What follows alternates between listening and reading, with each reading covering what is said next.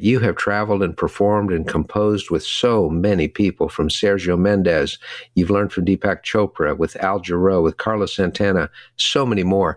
Badia, when you got involved with the Earth, Wind, and Fire. Remember. Oh, yeah.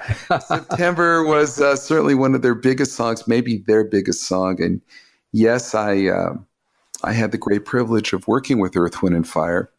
And they invited me to not only play piano with them and keyboards, because at that age, when they hired me, that was the golden age of keyboards. You would walk on stage with about 5 or 6 keyboards all around you. So I played synthesizers and organs and clavinets and string parts and electric piano and acoustic piano and all kinds of different sounds. And in addition to playing, they asked me to compose, produce, and also serve as their musical director while I was doing these things. So I had the great honor to work with those horns, that rhythm section, those amazing vocals.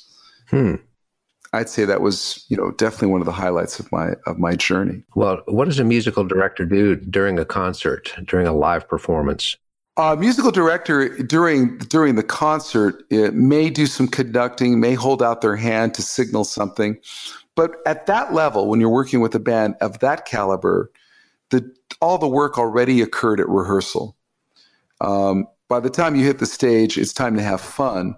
And the steps, the arrangements, the execution of all that has already been well rehearsed. Oh, okay.